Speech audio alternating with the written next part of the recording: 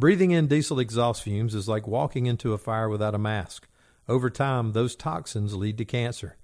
Protect yourself with MagnaGrip, the easiest, most reliable exhaust removal system that features a true 100% seal to eliminate diesel exhaust fumes. To get free grant assistance, visit magnagrip.com and find them at FDIC at booth 2540. This podcast is brought to you by Flex 7 from Tenkata Protective Fabrics. Like a trusted turnout jacket you've had for years, Flex 7 outer shell fabric delivers a perfectly broken-in feel on the very first wear. Flexible, comfortable, and powered with the strength of Enforce technology, Flex 7 outer shell fabric is made to move. To learn more, visit tenkatafabrics.com/Flex7. Flex 7, powered by Enforce technology, only from Tenkata Protective Fabrics. TheFirestore.com, equipping protectors with passion. That's how they operate, and it's how they live. They understand that having the right gear can mean the difference between life and death. Their goal is to get you the gear you need when you need it at prices you can afford. Visit them at FDIC at booths 110 and 111.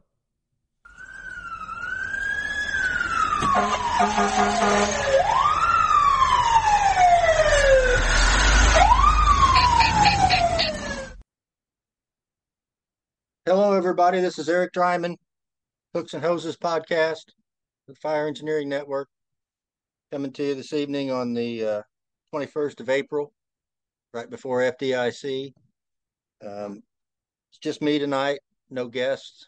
I'm saving a couple of guests for our live podcast that we're going to be doing at FDIC next week. We're going to be recording live next Thursday afternoon. Looking forward to the opportunity to record a live show in a real studio instead of my makeshift studio here at home. So if you get the opportunity, either tune in live at 1 o'clock next Thursday, or I'm sure that Fire Engineering will make the recording available to download or listen to on Spotify or any of the other platforms that you may use to listen to podcasts. Let's start out tonight. I got the topic for the night is the 6 Fireground rules to live by.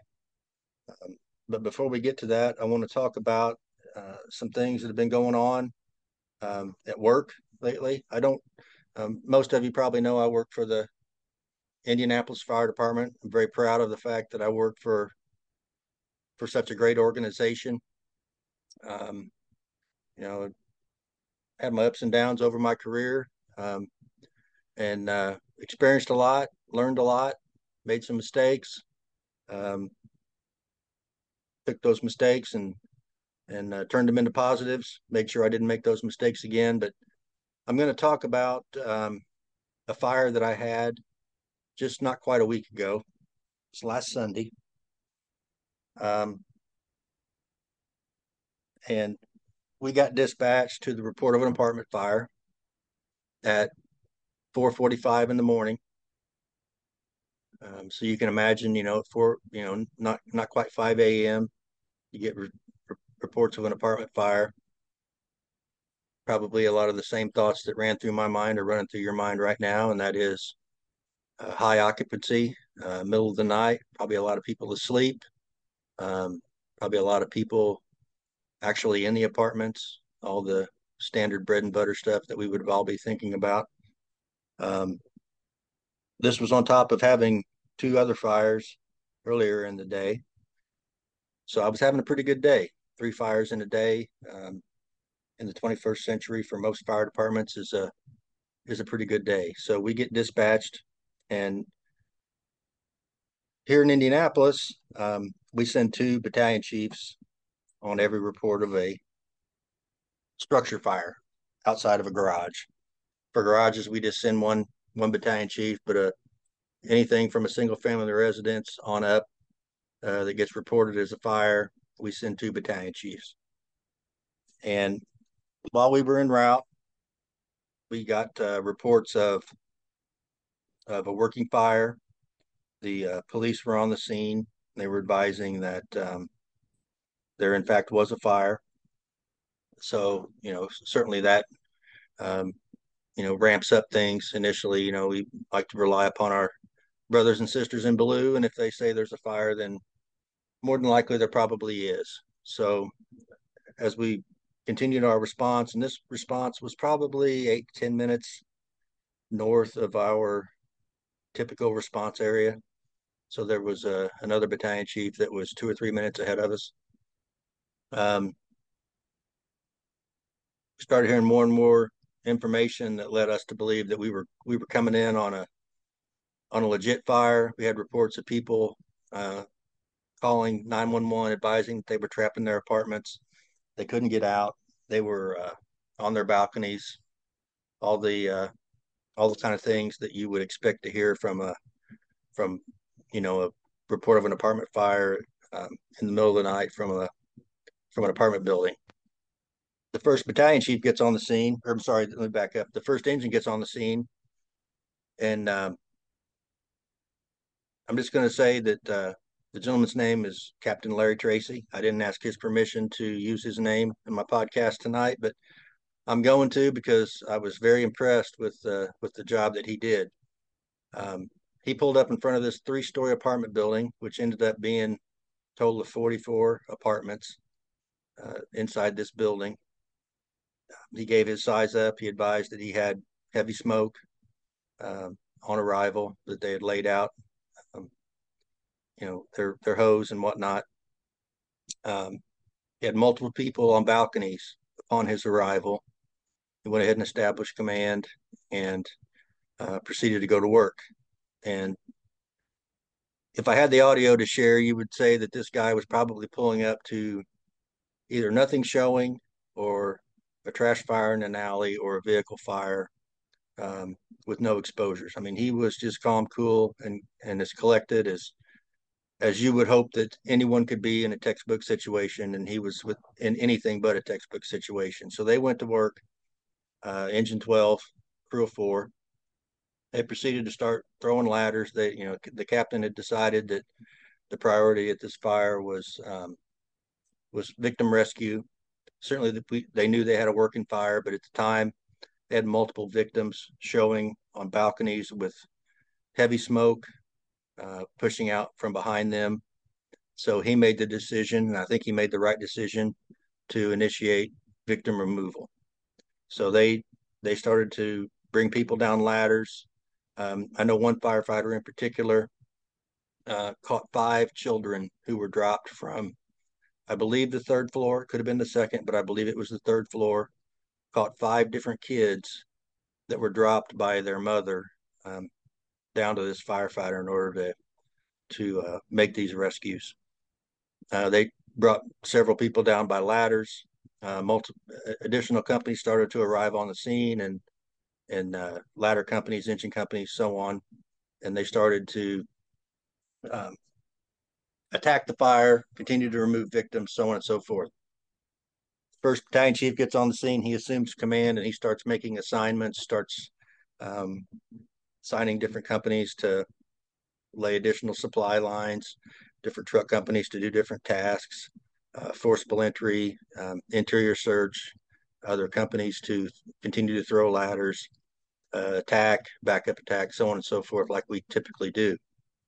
We arrived on the scene to quite a bit of activity, and to say the least.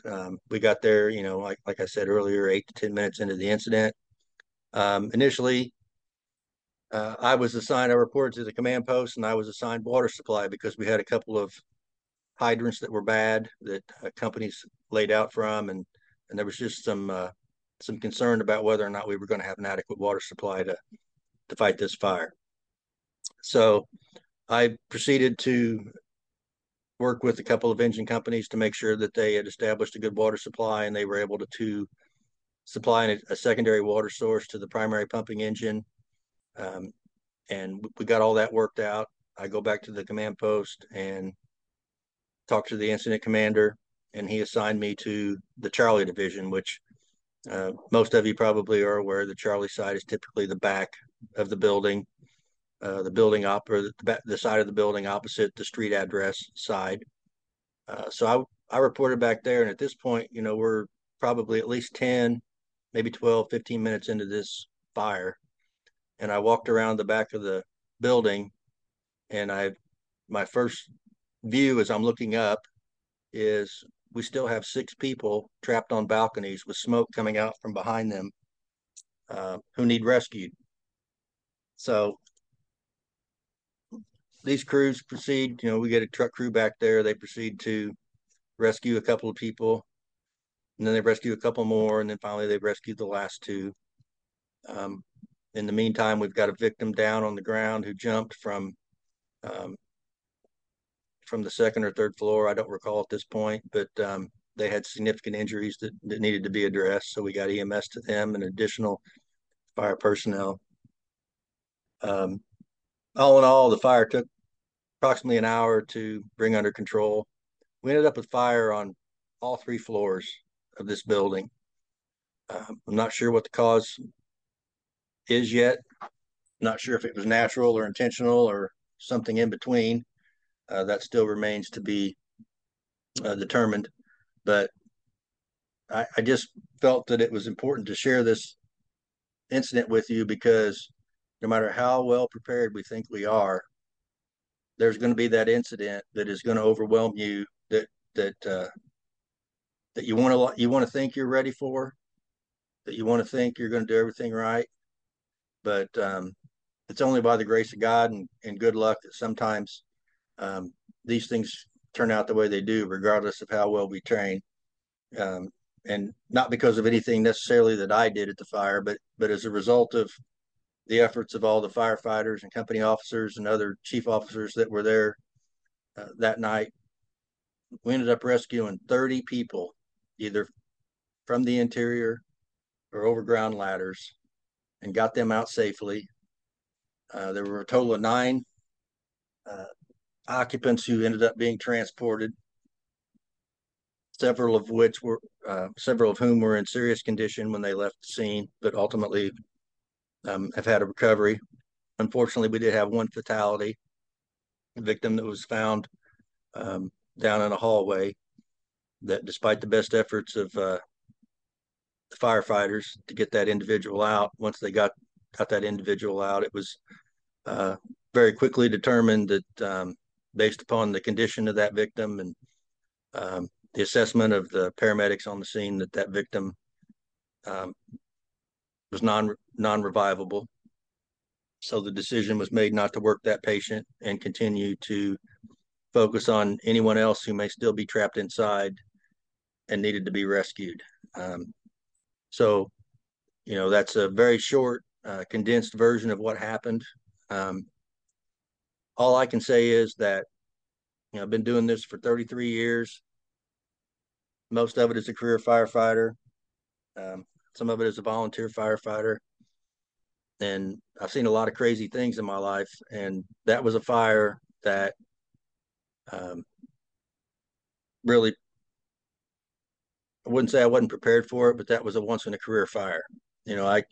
Most firefighters and most fire departments, if they go to a fire and they find a victim and they get that victim out, that's an unusual incident in this day and age. Not to take away from anybody, because it happens. I've been to several fires where people have been rescued over my career, but I can certainly tell you that I've never been to a fire where 30 people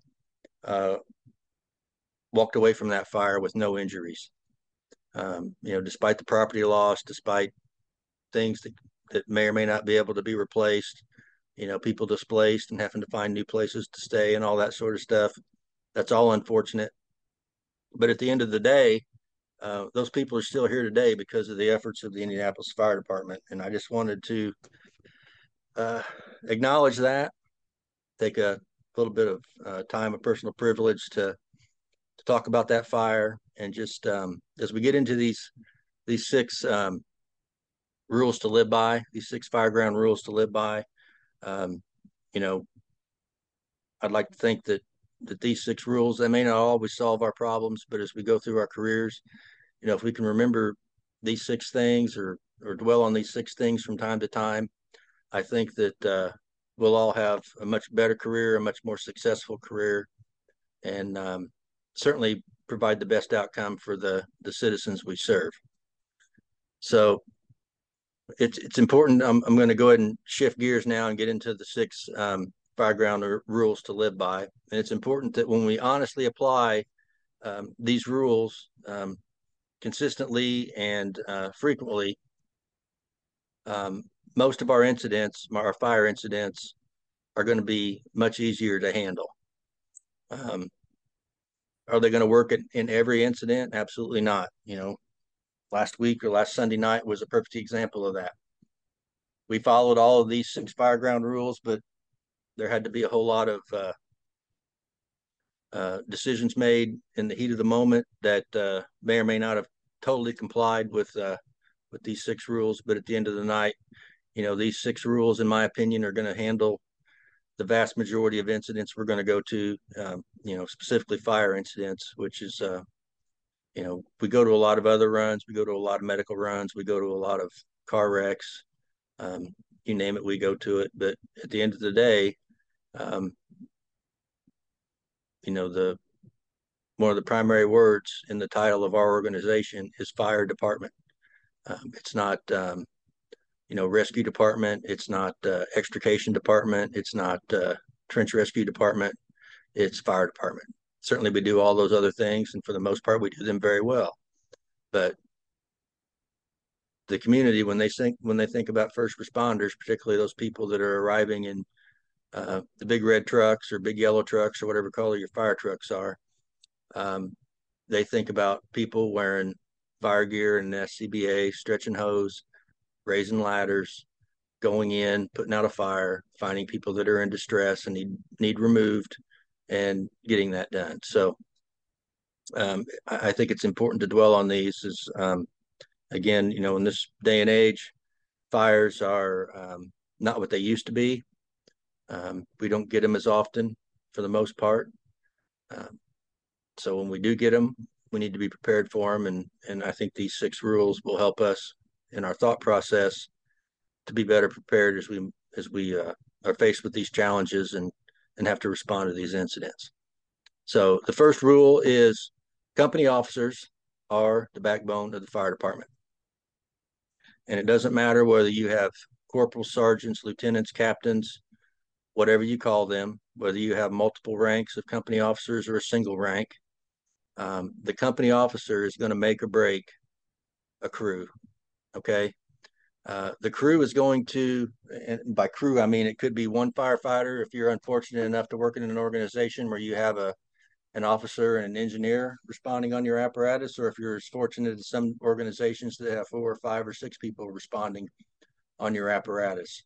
Those individuals who are being supervised by that company officer are going to adopt the attitude and the personality of the company officer as a general rule. So if the company officer is a gung-ho, hard charger, wants to train, wants to be prepared, wants to make the difference at every incident, then those people that work for that company officer are going to adapt that attitude. And those who decide that either that company officer is too over the top or likes to train too much, or they just aren't into what the company officer is selling, then those folks are going to move on, and you're going to get somebody to take their place who's going to eventually adopt that company officer's attitude, and the company officer can build a very dependable, very efficient crew of firefighters who are going to perform their job extremely well. So when we talk about a company officer, there's a couple of things, and whether you're a lieutenant, captain, whatever your rank is, as a company officer, and the higher in the organization you go, the more this little description holds true. Those 2 or 3 or 4 firefighters that are riding on your fire apparatus with you do not work for you. You work for them. The company officer's responsibility is to take care of their people. And that means not only that they watch out for them and keep them out of trouble and make sure that they follow policies and procedures, and do the things that need to be done around the firehouse and on emergency scenes. But it's also the company officer's responsibility to make sure that those firefighters operate in a safe manner, not only for the benefit of the community, but for the benefit of those firefighters' families who expect them to come home at the end of a shift or after a run is over. Um, whatever the case might be, whether you're career or volunteer, it doesn't matter. The company officer's responsibility is to the firefighters that they're responding with. Certainly the firefighters are subordinate to the company officer, and if the company officer gives an order, you expect your firefighters to follow it. And if the company officer says we're going to do this or that, or we're going to have training, or we're going to go do inspections, or you need to be in uniform by such as time, all those things should certainly be complied with. But at the end of the day, the company officer's responsibility is first and foremost to the public, and secondarily to the firefighters that they work with. So it's important to remember that, is for those of you that either are company officers or aspire to be company officers. On top of that, as a company officer, you're typically going to be the initial incident commander. So you're going to be required to give a size up. You're going to be required to establish the initial incident action plan that needs to be implemented at an emergency scene. And I know we're talking about fires this evening, but it could be at anything, whether it's a heart attack or a car wreck with entrapment, chemical spill, whatever the case might be. As a company officer, you need to be prepared to make those decisions and at least establish a first line of decision making and authority on the scene in order to keep that incident from getting out of control and people freelancing, and the incident not, your role as the company officer initially, whether you're the incident commander or just one of the early arriving company officers, is to try and stabilize that incident as fast as you can. So in order to do that, you have to be able to think on your feet. We can run through scenarios. We can take all the classes in the world, the strategy and tactics classes, smoke reading classes, fire officer classes. You name a class, we can take it, but there is certainly no way that we can cover every scenario of every incident that you're going to be presented with over the course of your career. And that requires you to be able to think on your feet and take what you have learned in a classroom or take what you have experienced on different emergency scenes and apply it to the scene that is directly in front of you. And it's important to be able to adapt. So I'm not going to beat that anymore, but it's important to understand that you have to be able to think on your feet and be able to make decisions quickly. You must also be capable of performing tasks while you're in command. Anybody that's been a company officer on an engine company knows that typically the lieutenant or captain that's riding on an engine company, and I've heard multiple people say it before, is they're nothing more, they consider themselves nothing more than a glorified hose humper. And to a certain degree, that is correct. If you're backing up your nozzle firefighter, which most of us are because we don't have 5 and 6 people on an engine company, you're forced, because of the staffing level that your organization is operating under, you're forced to not only be potentially the initial incident commander, or at least the decision maker for your company, you're also forced to have to perform a physical task. And that can be challenging. But it's important to understand that you still have to be capable of doing both. You have to be capable of physically exerting yourself, helping to get that line in operation, or help to raise that ladder or force that door, whatever you're doing. And at the same time, you still have to maintain your wits enough to be able to make decisions and in need pass out orders to other companies as they come in about what needs to be accomplished. On top of that, you have to be able to prioritize the Fireground needs. The fire the other night, to go back to it for a second, typically the first engine on a scene for us is stretching the initial attack line, and the second engine coming in is stretching a backup line. Well, at that particular incident, that was not the right decision. We had, because of the number of people who needed to be rescued, certainly, and we'll get into this in a little bit, with some of the later rules, Fireground rules, Getting that first line in operation and initiating a fire attack is one of the paramount rules that we'll talk about here in a little bit. But there are going to be exceptions to that rule, and the fire the other night was one of those examples. So it's important to be able to recognize and prioritize what needs to be done, regardless of what your standard department rules are for what the first engine, second engine does, what your writing assignment says that you should grab when you get out of the apparatus.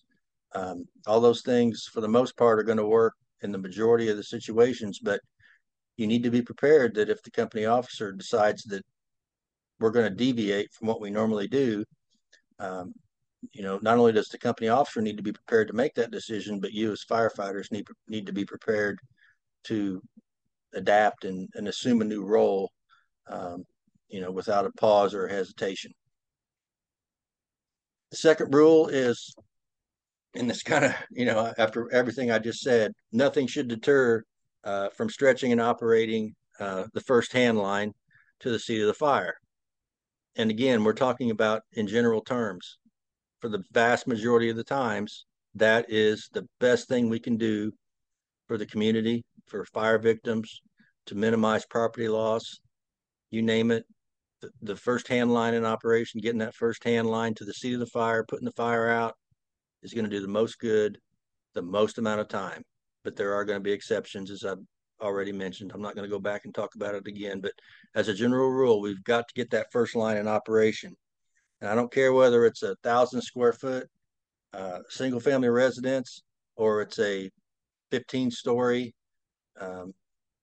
250 unit apartment building in a downtown metropolitan area. The goal needs to be to get that first hand line in operation. And if that means that you're on a ladder company and the engine company's having trouble getting their hand line stretched, or you're walking up from the street to the front yard to the front door and you notice that the hose needs to be flaked out a little more, or there's a kink that you can adjust very quickly without taking away too much from your primary responsibilities, then that should be your goal. Getting that first line in operation has to be the thing that we focus on the most. And I've been to several fires over my career, and I'd be lying if I said that we don't always want to be the first person through the door. I don't know a firefighter that's worth carrying to a fire that doesn't want to be first in on a good working fire. We all do. But we need to be mindful of the fact that, there's nothing wrong with having pride and wanting to be aggressive and wanting to get the job done and get in there and get first water and initiate a primary search and all those things. They're all important. But at the end of the day, we have to be able to balance our ego and our self-gratification with what's best for the customer, what's best for the community, that citizen whose home is on fire, or that citizen who is trapped inside the burning building and needs rescued. If we put that fire out, everything else gets better. And I don't think I would argue that to my grave. I don't care, as a general rule, notwithstanding the what ifs or yeah buts or, some of the other stuff that we can all throw out there. As a general rule, nothing is going to make that Fireground safer faster than putting that fire out. So regardless of whether you're on an engine or a ladder or an ambulance or you're a battalion chief or you're a battalion aide, it doesn't matter. We have to do as collectively as a Fireground team, get that first line stretched and in operation. If we get that line stretched and in operation, we're going to stabilize the incident. And we all know what happens when we put water on the fire. Well, the first thing we can all say is that if we put water on the fire, we're cooling the atmosphere. I think everybody would agree. We're taking heat out of that atmosphere. The other thing we're doing is we're causing all those fire gases that are being produced to stop. And after they stop, typically what happens to those fire gases is they start to lift and they start to contract. Okay.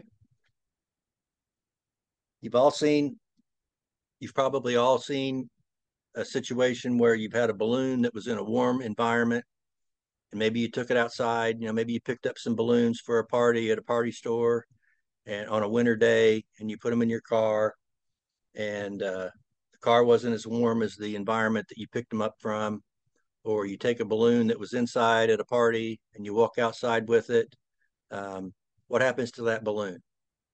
The balloon shrinks, right? Or you've had a empty water bottle or an empty soda bottle, put the cap back on it, and you come back, maybe you left it outside on the deck overnight or something like that, or you left it in your car. Who knows? But you come out the next morning or later in the day when the temperatures have cooled off, and what does that bottle look like? Right? The sides are sucked in, the balloon has shrank, it's not floating as high as it was before on the string. Now it's down at your waist level or it's on the ground. Well, that's all because the atmosphere inside that enclosed container, whether it was a balloon or a bottle or whatever it is, constricted because the temperature was reduced. So if you take that real world example that we've probably all experienced in one form or another, and you take it to the Fireground, the same thing happens when we spray water into a hot environment.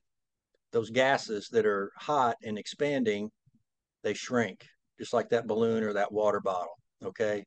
So it's important for us to understand not only is spraying water putting the fire out, but it's also making that environment inside for not only us, but particularly for the fire victim, because they don't have the benefit of fire gear and SCBA. It's making the environment inside better for them. So it's important for you to remember that. The last takeaway from that Fireground Rule 2 with getting that first line in operation is that we all know, we were all, most of you, if not all of you, were probably taught that, fire doubles every minute or every 2 minutes or whatever you learned in your firefighter 1 and 2 class. And we know that that is no longer the case. We know that the heat release rate and the fire growth in fires today is so much faster than we ever realized because of the amount of synthetics that are present on the modern Fireground. So it's important for us to realize and understand that not only is that 1 to 2 minute delay or 30-second delay, you pick the time frame, doesn't really matter, because the fact at the end of the day is that even a 30-second or a 1 minute delay can have a tremendous impact on the temperatures and the environment inside of a burning building, even far removed from that seat of the fire. It could be a couple of 3 or 4 or 5 rooms over, or a floor up from the seat of the fire. Just, a very short delay in knocking that fire back and preventing it from continuing to grow can have a significant impact on the fire environment for our fire victims, and the amount of property loss and the amount of overall property damage that's done on a Fireground. Moving on to Fireground Rule 3, it kind of piggybacks onto the previous rule, which is the most efficient and effective fire attack occurs when groups of firefighters are assigned to perform specific and engine truck company operations at the same time. So I say it piggybacks on, it does a little bit. We talk a little bit more about fire attack and the importance of the fire attack, but this kind of builds it out a little bit more. Certainly the engine gets all the glory because they're the ones that put the fire out. But to say that fire attack is solely isolated to stretching and blowing the first hand line would be not only inaccurate, but also disrespectful to all the other tasks that have to be accomplished on the Fireground. There's forcible entry, there's search, there's ventilation, there's laddering, all the different things that need to take place in addition to the stretching of that initial hand line. All those things collectively are what is going to make the Fireground the most successful. We can go back and forth and with the banter and the joking and everything else about the engine does this and the truck sucks, or the trucks, if it wasn't for the truck, the engine wouldn't be able to do their job. We can go back and forth about all those things around the kitchen table or in the bay at the firehouse. That's all good, good fun. And I'm one of the first people that likes to likes to join in on that stuff and call out different aspects of who does what and which makes the most impact on the Fireground. But at the end of the day, the goal should be to be able to perform multiple tasks simultaneously. But in order to perform multiple tasks simultaneously, you have to have multiple people. Okay. And I realize that for many of you who listen to this podcast, that's not an option. Some of you it is. And for those of you who are fortunate enough to have um, dedicated engine and ladder companies or squad companies or rescue companies or whatever else you call them, that's great. But in this day and age, those organizations are few and far between. The vast majority of the United States Fire Service is made up of volunteer firefighters. And in many instances, you don't know how many people you're going to get showing up on a Fireground. But we do know that the more tasks that we can divide among people, the better the outcome for the community and for the structure and everything else. So if we can't do that, if we can't assign multiple tasks to several different people, then we have to prioritize. We have to decide what can we do with the limited amount of people that we have present to provide the most good for the greatest number of people. Whether that is, as in the case of the fire the other night that I talked about earlier, we had a 4-person engine crew who rolled up to a fire expecting to lay out a supply line, stretch a hand line, and advance on a fire in an apartment. They pulled up and they had a whole bunch of people hanging out of windows. So they had to that company officer had to decide, I've got 4 people. Essentially, I have 3 because one of those firefighters is the engineer who's going to remain outside to make sure that he has the supply line connected to his pumper. He's helping to get hand lines flaked out, helping to do whatever else needs to be done on the exterior. So now you're down to 3 firefighters, and you have, I don't know how many people on balconies in immediate need of rescue. Okay, so in that instance, you didn't have the number of people to multitask. So the decision was made. We're going to focus on the primary tasks at hand, which is getting as many people down to the ground and safely removed from the structure as we can. And then once more people arrived on the scene, that's when the multitasking took place. We had people stretching hand lines. We had people raising ladders to balconies. We had people forcing entry and making entry into the structure to perform primary searches. We had additional crews on scene ready to receive patients when they came out, both fire and EMS on the scene. So the ideal scenario is to multitask, but in the absence of enough people, you're going to have to prioritize and decide which tasks are the most imminent or the most important, and then balance that with the number of people you have. So it's kind of you're walking on a razor's edge in some instances. You got to decide, do I do what I've always done, or do I have to call an audible and deviate from what we would typically do in order to prioritize what needs to be done? Number 4, going to beat on the hand line again. And for those of you that know me in any form or fashion, know that I'm not a big engine guy. But I will say that for the most part, truck companies don't put fires out, engines do. And for all the reasons that I've mentioned earlier, with the change in temperature, the change in the atmosphere, so on and so forth, the fire growing faster than it's ever grown before,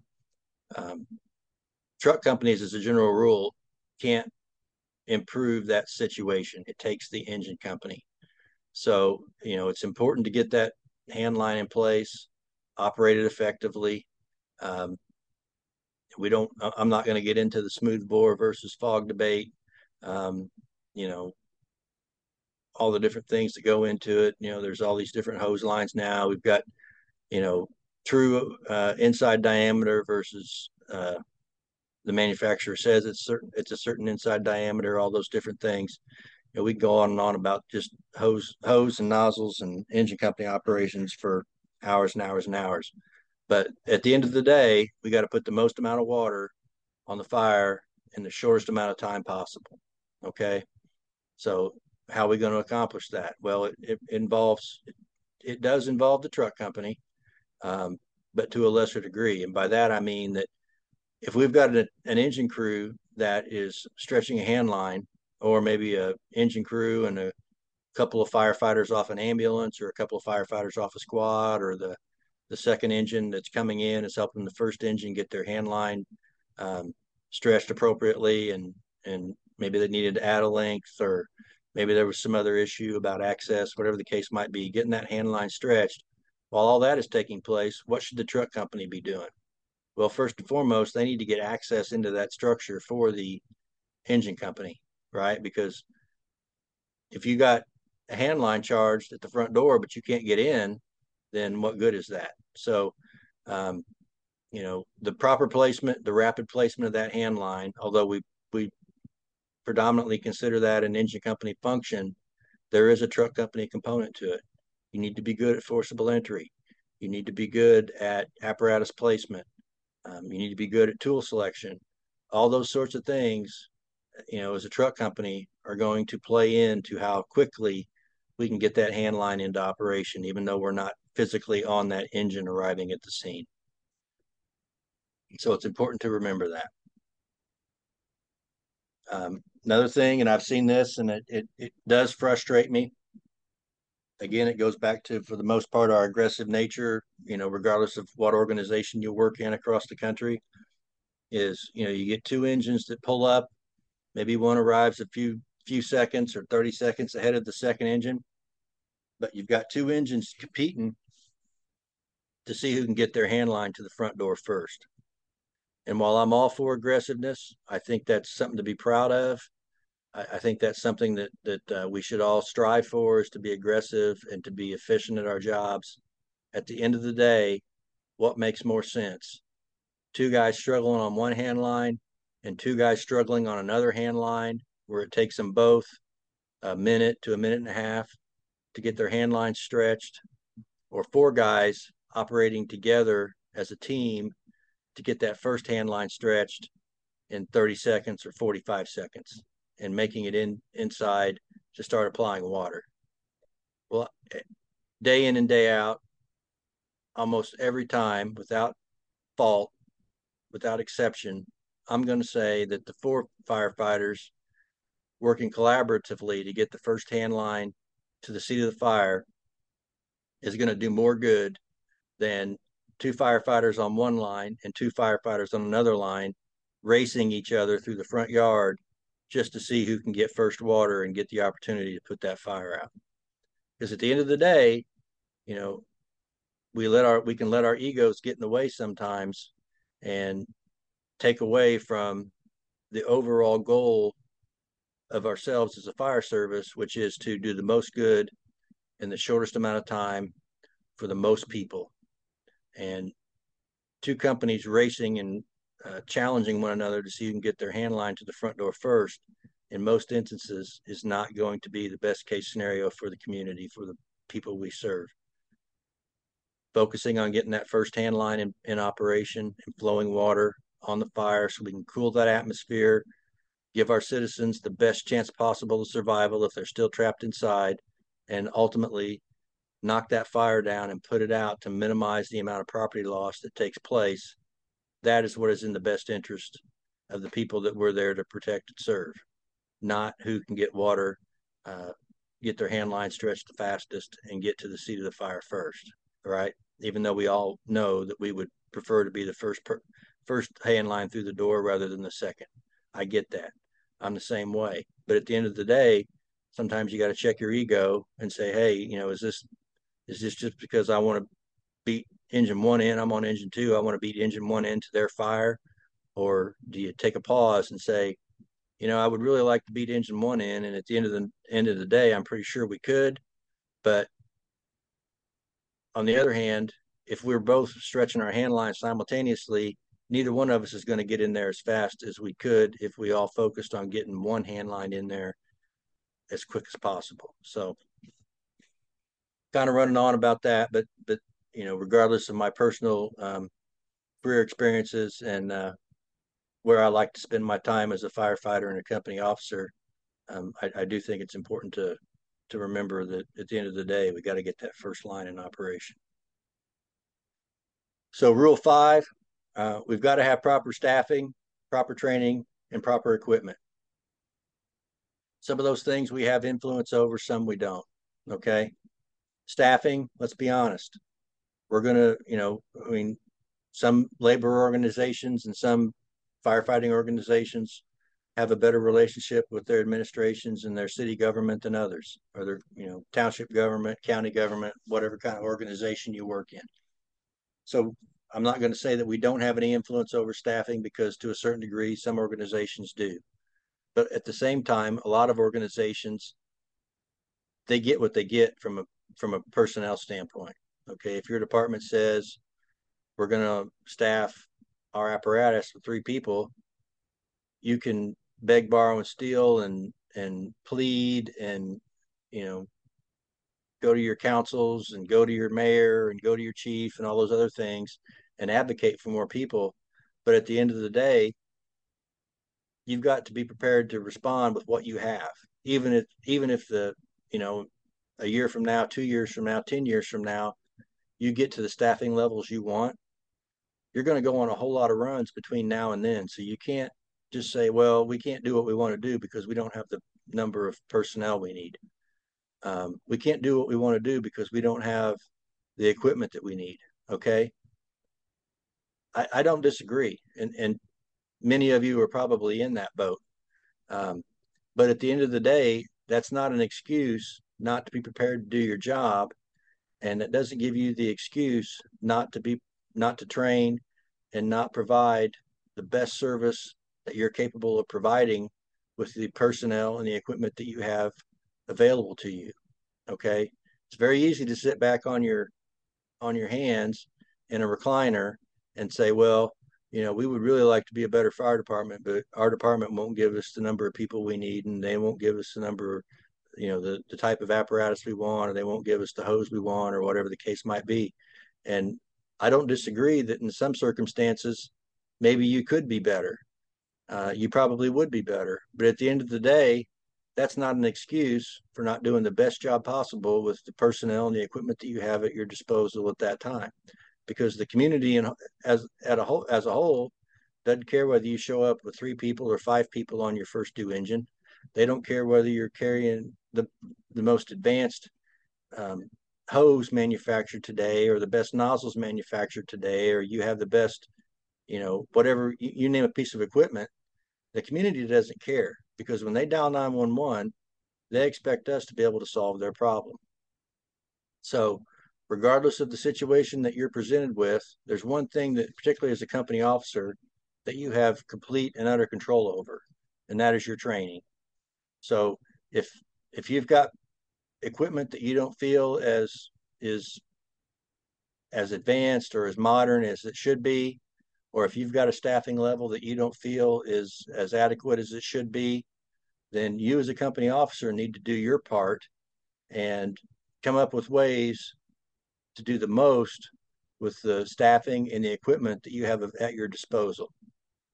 Doesn't mean you're going to be able to solve every problem, but you're going to be able to solve a whole hell of a lot more problems with what you have available to you if you prepare to deal with those circumstances with the staffing and the equipment that you have, rather than bitching about it or complaining about it and saying, well, this, we can't do this, or we could be so much better if only.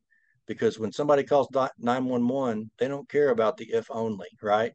Because when the bell goes off, suddenly the city hall is not going to go and say, okay, well, the bells just went off, we're going to give you 2 more firefighters and a brand new $1 million pumper, right? You're going to roll out the door with what you got, which means that you as a company officer, you as a firefighter, you as a chauffeur, engineer, whatever you call your drivers, you need to be prepared to do the most good with the equipment and the staffing that you have at your disposal.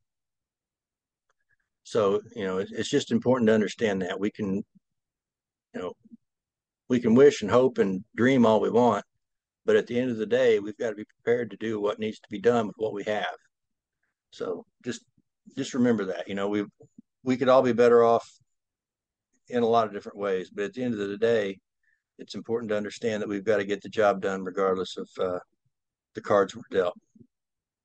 It's also important to understand that, and I've seen this passed around, and I think for the most part it's kind of died out. But there was a push at one point in time. We started doing survivability profiles, and I'm not knocking survivability profiles. I think they have their place, but they're not carved in stone. They're not the be all, do all, end all. Certainly, if you roll up on a certain situation where you've got fire conditions that just say, hey, if there's somebody in there, they're gone. Okay, I get that. So, but at the end of the day, that's not an excuse um, to not do our job simply for the benefit of the firefighters.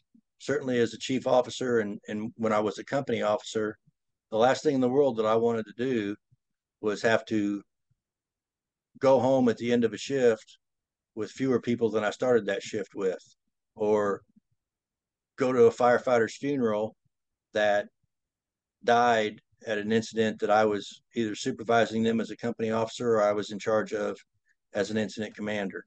So I'm not taking away from that. We have a responsibility to our people. But at the end of the day, we all raised our right hand and said, I'm going to put myself between the community and danger. Okay.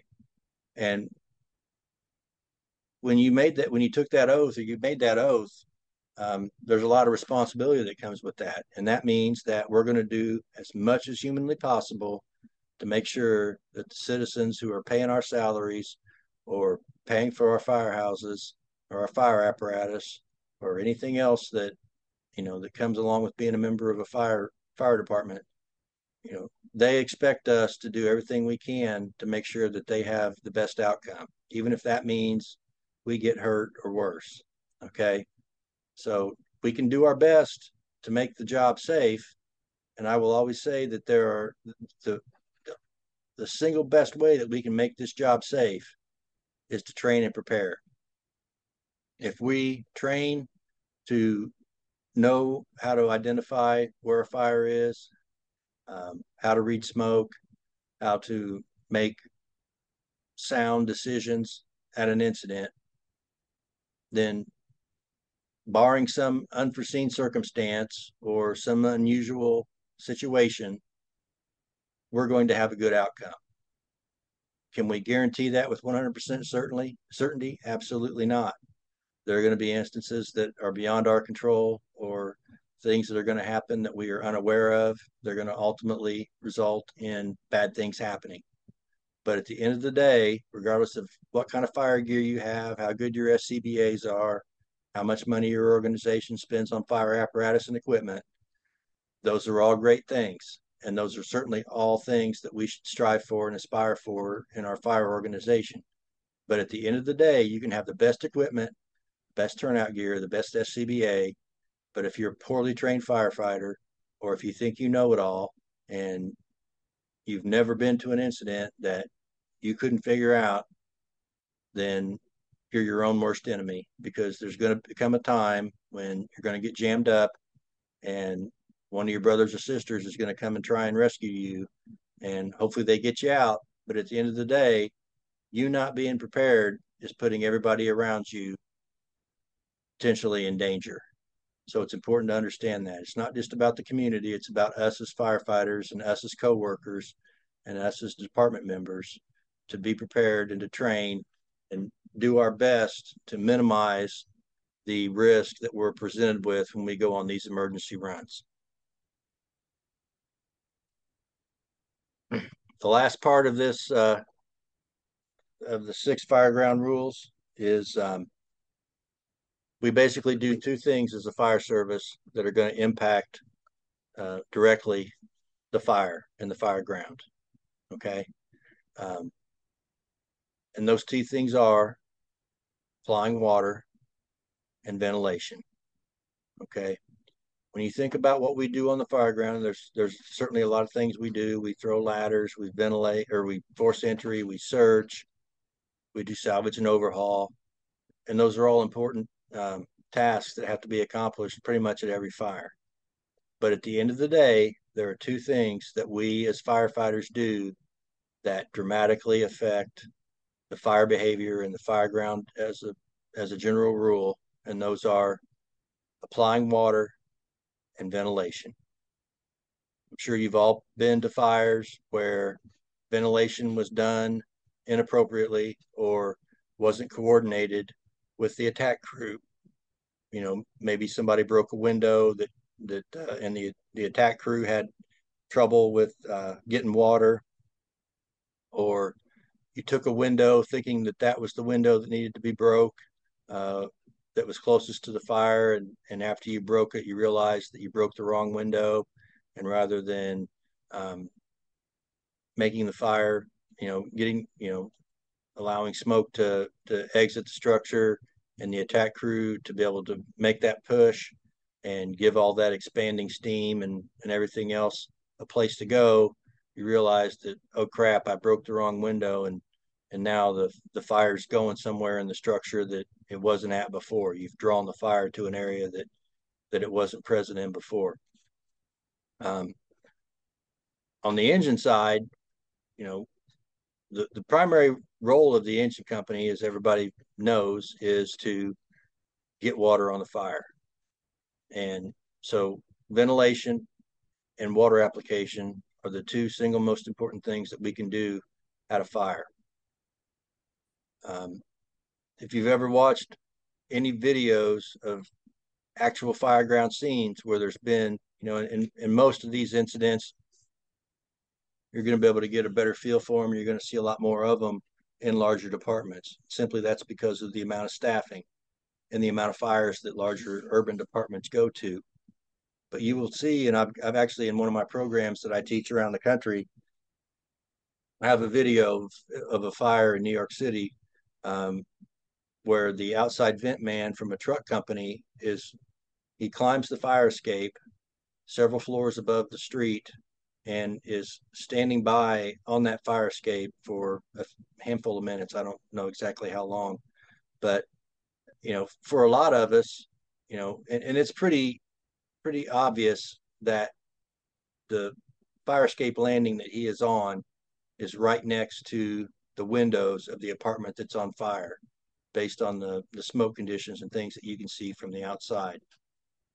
And that guy stood there for an extended period of time because he was waiting to hear water from the engine company hitting inside that apartment bedroom or living room, wherever the fire was. He was waiting to hear that fire bouncing off the ceiling and the walls before he took that glass. And the reason for that was, we all know that in many instances, particularly in a large structure, in that case, it was a occupied multiple dwelling, several stories high. He was able to make it up the fire escape a heck of a lot faster than the engine crew could make it up from the street, stretching a 2.5-inch hand line. And I would argue that even if you have a building with standpipes where you're hooking up to a standpipe on the fire below, if you have fire escapes on the exterior, or in the absence of fire escapes, if you have an aerial ladder, and you're able to get that aerial ladder up to the fire floor, if you break that glass before the engine company is ready to apply water to that fire apartment, you're going to make that fire worse. And you're going to, if there's anybody still alive in that apartment or in the hallway outside that apartment, and that apartment door is open, you break that glass and there's a pretty good chance that you just killed somebody. So the importance of ventilation, coordinating that ventilation with the attack crew, cannot be overemphasized. In many instances, the reason we get away with it with vertical ventilation in particular, horizontal is a different animal because you can horizontally ventilate much faster than you can vertically. But we could send crews to the roof and have a crew stretching a hand line through the front door at the same time. And simply because of the additional steps that have to take place to throw a ladder, potentially extend a ladder, get to the roof, sound the roof, pick out where you're going to cut your hole. You know, those things take place, and the ventilation actually takes place after the fire attack, not because we planned it that way. It just took the ventilation crew a little bit longer to get the job done than it did the attack crew, because the attack crew had a straight shot through the front door to the seat of the fire, while the ventilation crew had to carry a ladder up, raise it, so on and so forth, as I just mentioned. So, we get away with this stuff a lot of times simply because of the way things shake out on the Fireground. But when we're presented with a situation where we've got, we're going to initiate horizontal ventilation, either in absence of vertical ventilation or prior to vertical ventilation, it's important to understand the need to delay that sometimes, rather than just, hey, I'm a firefighter, I've got a tool in my hand, I'm going to break some glass, because we all know glass is cheap. And my instructor told me that glass is cheap and take glass every chance you get. Hopefully your instructor didn't tell you that. If they did, I'm telling you, that's not the way to be. But it's important to understand that you need to coordinate that stuff between the engine and truck in order to have the best outcome, not only for the community, but for us as firefighters, because God forbid we take glass too soon and then we end up getting some of our own folks jammed up or burnt, or something else happens as a result of not coordinating those things. So kind of at the end of the presentation for tonight, we're coming up on an hour. I appreciate everybody tuning in tonight. This podcast will air April 21st, Friday before FDIC. Looking forward to teaching Vent Enter Search again this year at FDIC. I think this will be our 13th year of teaching VES at a hot site. Very fortunate this year to be able to use the brand new IFD Fire Academy for our class. We're going to be holding the class at the brand new 3-story burn building that we were fortunate enough to be able to design and order. So we will be a live fire class this year. If you listen to this podcast before FDIC, unfortunately, the class is full. It's sold out. So I'm sorry for that. But, if you want to have us out, we do travel. I